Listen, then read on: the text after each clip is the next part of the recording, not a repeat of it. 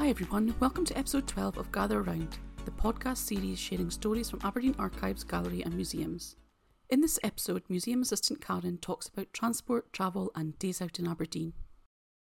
Welcome to my podcast, Transport and Holidaying to Aberdeen, the Silver City with the Golden Sands. Until the arrival of trains and the introduction of cheap train tickets, coach horse travel was the most widely used option and affordable only to the wealthier classes. Not only was it expensive, it was time-consuming as well as very uncomfortable. Roads were often congested, too narrow or extremely dangerous. Passengers were often injured in coach collisions and many transported goods were damaged. During the 19th century, a new horse appeared within society. These iron horses or steam trains threatened the livelihood of horse-drawn carriage and stagecoach owners. These terrifying monsters were often reviled in posters and newspapers around the country. However, this new mode of travel was eagerly embraced by many. Industrialists, for example, realised this mode of travel for the transporting of goods would aid their commercial businesses dramatically. Distances once seen as too far were now within easy reach, and goods once sold locally could now reach different parts of the country in hours. The earliest tracks were laid by mine owners, and they were used to transport coal to and from mines and other goods needed for the mining industries. Road and canal transportation could no longer compete with these powerful, speedy engines, and railway mania began. Lines and stations were erected in most all villages, towns and cities throughout Britain during the Victorian period. Over £3 billion were spent on building stations between the years 1845 and 1900. The first passenger train line in Scotland was named the Kilmarnock and Troon Railway, and it opened in 1808.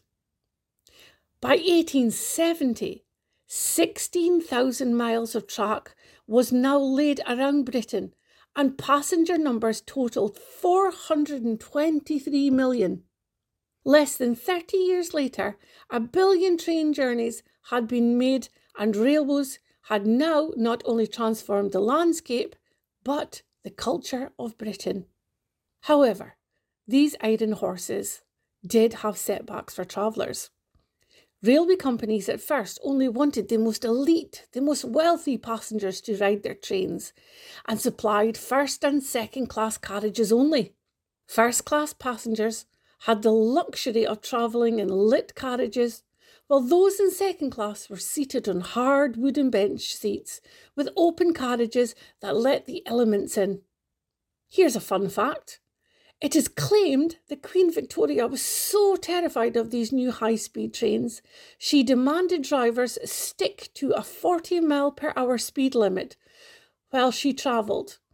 However, express trains, usually at this time, normally went at speeds of 80 miles per hour. What the other passengers who travelled on these trains with her thought one cannot say, but I can guess many would have been disgruntled. I can't imagine, though, they complained loudly. Who would dare protest at a Queen's direct order, or worse, defy her wishes? Thanks to the later Railway Act of 1844, all trains were now required to cater for third-class passengers.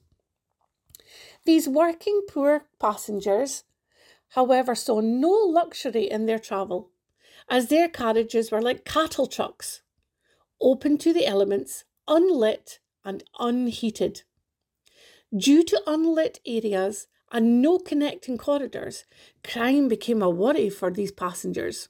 Reports of lone travellers being physically attacked and robbed were numerous. The first murder on a railway took place on a train travelling to Fenchurch Street on the North London Railway line in 1864.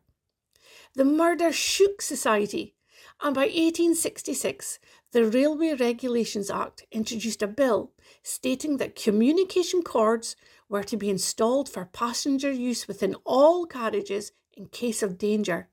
Carriages at this time were now also enclosed, lit and heated. This must have been a huge luxury for passengers, and the new safety measures surely helped lower railway crime. When the railway came to Aberdeen, a station was erected firstly within the area of Ferryhill. On the 16th of March 1850, the first steam locomotive pulled into the station. Its public service, however, didn't commence until the 1st of April of that very same year. As the station was out of the city centre, passengers had to use luggage vans and omnibuses to transport themselves into the city. The city's population at this time was 75,000, and the skyline was dotted with mills and manufacturers selling goods from stone to fish, cattle and grain. Aberdeen's first carriages were made of wood, over 6 feet long each and weighed 9 ton. They were painted a dark brown with yellow lettering on the outside. Each of them had 3 compartments, with the first classes enjoying upholstered seats and oil lamps to light these spaces. Third-class passengers shared hard wooden benches with 1 oil lamp between 40 people. It wasn't until 1830 third-class passengers enjoyed padded seating. This station was later replaced by a new station in Guild Street. Opening in August 2nd, 1854, this temporary station was the main public transport in and out of the city for the next 168 years. Aberdeen added another station within its city limits, one located in Waterloo Quay. It too became the main line out to Keith. In 1867, these 2 stations combined and was renamed the Joint Station. This station held twice-weekly excursions to Speyside, but the station then left a lot to be desired. It was proclaimed smelly, cramped, and full of undesirables by the well-to-do passengers. Trains continued to be a popular mode of transportation, and by the 1950s, Aberdeen's Guild Street station had now a total of 13 platforms. Here, commuters could travel to Glasgow, Edinburgh, Inverness, Peterhead, Ellon and Inverurie. The freedom and pleasure it must have brought to the people of Aberdeen and the Shire. Speedy steam-powered trains took the working-class masses also to explore its historic towns and cities and beaches and amusements. These day trips would have been, for many, the highlight of their year. The working classes then worked very long hours for very little money, and had little or none left over to spend on leisure and amusement. This all changed thanks to a Parliament Act named the 10 Hours Act of 1847. It lessened hours of work to 58 hours a week, which still to us in society today is an exhausting amount of hours to work. However, for workers then, it now meant if they had spare wages, they could now take a public holiday and go on a day trip for leisure opportunities. It was also thanks to the Victorians that bank holidays were introduced into our society. The dates of modern bank holidays come from traditional festivals based on the seasons, Christian festivals, saint or holy days. Sir John Lubbock was the first gentleman to put forward the idea of bank holidays in Parliament. He believed that workers' health needed to be protected and that a day off would benefit them. The Bank Holiday Act was passed in Parliament and brought paid bank holidays into society for the good of all. It could be said that Victorians promoted leisure time. During this era, industrialisation meant the working classes toiled long hours doing laborious work. Therefore, the introduction of paid holidays must have been a huge blessing to workers. Family and single persons could now experience a day out at the seaside. They would have been very keen to leave the dirty, smog-filled industrial cities they worked in on a daily basis. Taking advantage of Thomas Cook and Son, organisers of the first railway excursions by the way, many people would have flocked to the seaside and exhibitions. Coastal cities and towns like Blackpool, Skegness, Bournemouth, Brighton, as well as Aberdeen, grew larger thanks to the railways, bank holidays and working class tourism. The glory days of train travel, however, did not last. By the 1960s, the beaching cuts led to stations being closed down and platforms removed across the northeast of Scotland. By 1973, Aberdeen had only 7 railway platforms in use at its Guild Street station, and by the 1980s, refurbishment of the station led to a loss of a further 2 platforms as well as routes. The loss of these routes must have impacted greatly on the northeast of Scotland's tourism trade. Train travel, which had once opened up new vistas and experiences to the working class masses, led to a return of travel now being only for the rich. Paddle steamers, though, were also another popular mode of transport for holidaymakers. Those living or working on the west coast of Scotland could enjoy a paddle steamer day trip down the River Clyde to places like Rothesay and Dunoon. Meanwhile, here in Aberdeen in 1867, paddle steamers such as St Magnus, run by the North Company, advertised trips which served the Leith, Aberdeen, Kirkwall and Lerwick route. Visitors on board could enjoy a variety of foods, from soup to meat dishes and puddings like sago soufflé, as they leisurely cruised along the northeast and islands coastlines. Handbook guides advertised summer cruises to Norway, also from Aberdeen during the 1890s. The Aberdeen Steam Navigation Company too, with their ships Lochnagar and Aberdonian, advertised trips to London during the 1930s. Sailing twice a week from Aberdeen and London, each Wednesday and Saturday, from June to September, they catered for first and second class passengers.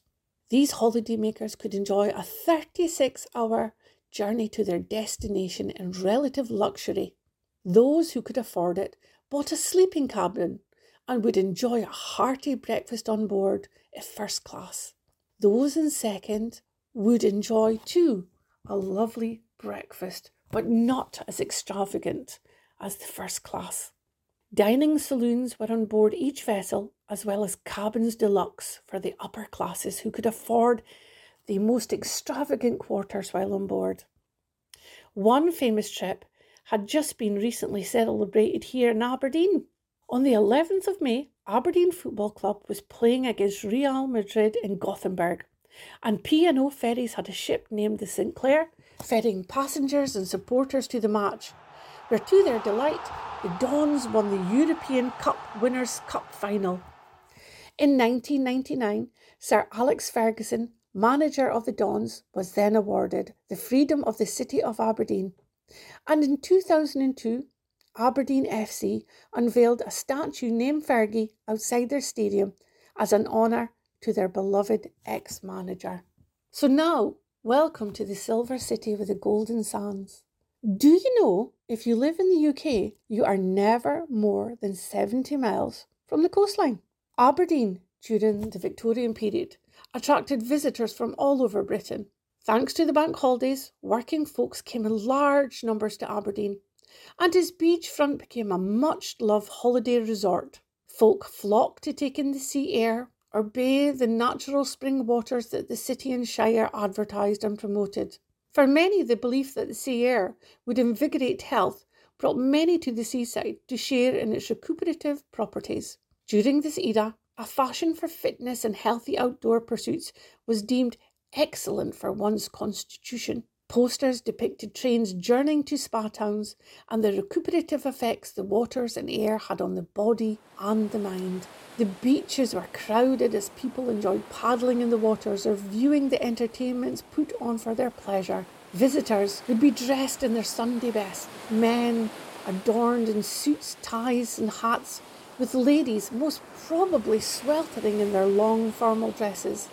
These formally dressed visitors would lay a towel down, rent a beach chair if affordable, and enjoy the outdoors with a picnic. Sunbathing was not the craze as it is today, with holiday makers seeking sunshine-broad breaks. Victorian decorum, though, meant most ladies had to change while swimming. Many used bathing carts, which were situated or pulled down to the water's edges. There they could debark and jump in for a swim without anyone having seen their swimwear or uncovered skin. The better off would have been able to afford their own bathing hut and had them transported down to the water's edge, either using local brute force or horsepower. They would alight from their hut, have a swim or a paddle in the waves, and re-enter their bathing station with no loss of decorum or a flash of one's ankles. Bathing machines were small wooden windowless huts on wheels that were used as changing rooms. However, by the 1940s, these huts became old-fashioned. They sadly became victims of vandalism or exploration by children. Aberdeen wanted to ensure visitor safety while holidaying at its beachfront and employed lifeguards to monitor those enjoying the waters. One such gentleman, a Mr. William Sutherland, aka Moosey, born in 1845, won many life-saving awards for aiding those in trouble near the city's beaches and rivers. Moosey was a member of the Dee and Bonaccord swimming clubs and was involved in rescue missions not only at the beachfront but in Walker's Dam as well as the River Dee. It is claimed he saved over 100 persons in his lifetime. His bravery and dedication to life-saving led him to be awarded the Rescue Service Award by Lord Provost Leslie in 1871, when Moosey was only 27 years old. Moosey sadly passed away, aged 42, on the 20th of September in 1886. He is buried in an ornate grave in Allendale Cemetery, with a wonderful inscription inscribed upon his tomb, recognising his gallantry in saving upwards of 120 lives from death by drowning. By the 1920s, the beachfront in Aberdeen was transformed by development. The harbour had been extended, and with the opening of His Majesty's Theatre, the city was booming and a wonderful tourist destination. Railway posters and advertisements promoted Aberdeen's golden sands and its silver city. It became a must-see destination. Trams jam-packed took visitors and locals around the city, and especially to the beach area. Queues snaked for miles as visitors sought room on the sands or a place to amuse themselves. The beach bathing station, which opened in 1896, for many it was the only place where they could enjoy a wash cheaply instead of sharing a tin bath by the fire at home. For others, it was a place to swim and exercise in the station's indoor pool, or if the weather turned, a place to find cover and enjoy the sea views. Many tourists, though they enjoyed the sea and fresh air, wanted to revel in other types of amusements, as well as the music and theatre hall type entertainment the city offered. From cheering on the Dons in their stadium to screaming in fear and excitement riding on the wooden switchback roller coaster, people wanted this leisure time to be well spent and full of fun. The memory of their bank holiday day off had to last them until the next one came round. Visitors flocked to the circus to watch artists perform life-defying acts or giggle in delight at the clowns' antics. Others sang and jeered at the plays and spectacles in the theatre and opera house in Guild Street that perhaps Charlie Chaplin, as well as Stan Laurel, from Laurel and Hardy fame, were involved in. Another attraction that drew the crowds was the Beach Ballroom, which was erected in May the 3rd, 1929. It was hoped by the local council that the venue would boost tourism attraction and encourage locals also to visit the beach area. Its circular ballroom with its dance space could accommodate 1,000 dancers. To its restaurant and tea room drew magnificent crowds and entertainers also. Posters declared the building as Scotland's finest social, dancing afternoon and evening. Did you know the Beatles, Van Morrison and The Who are some of the talented performers who sang and played here to the delight of Aberdonians? One can imagine its dance floor with its floating on fixed springs, shuddering and swaying under the many feet of its dancers as they boogied the night away. Did you know a fountain once cascaded water as its residents' 12-piece band played in the beach ballroom?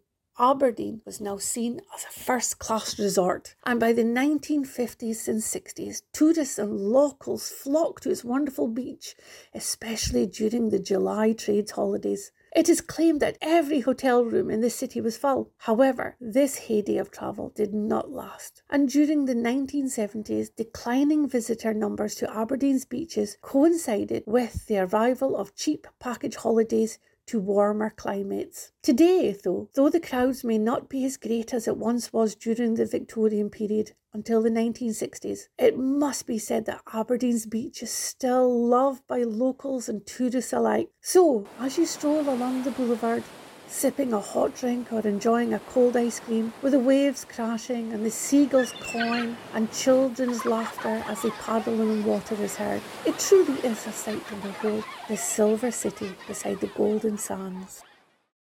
We hope you enjoyed Karen talking about the history of travel and holidaying in the Silver City.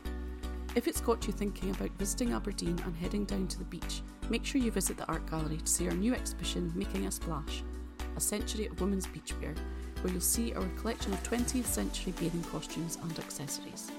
Remember to hit that subscribe button to never miss an episode of Gather Round. Until next time, bye!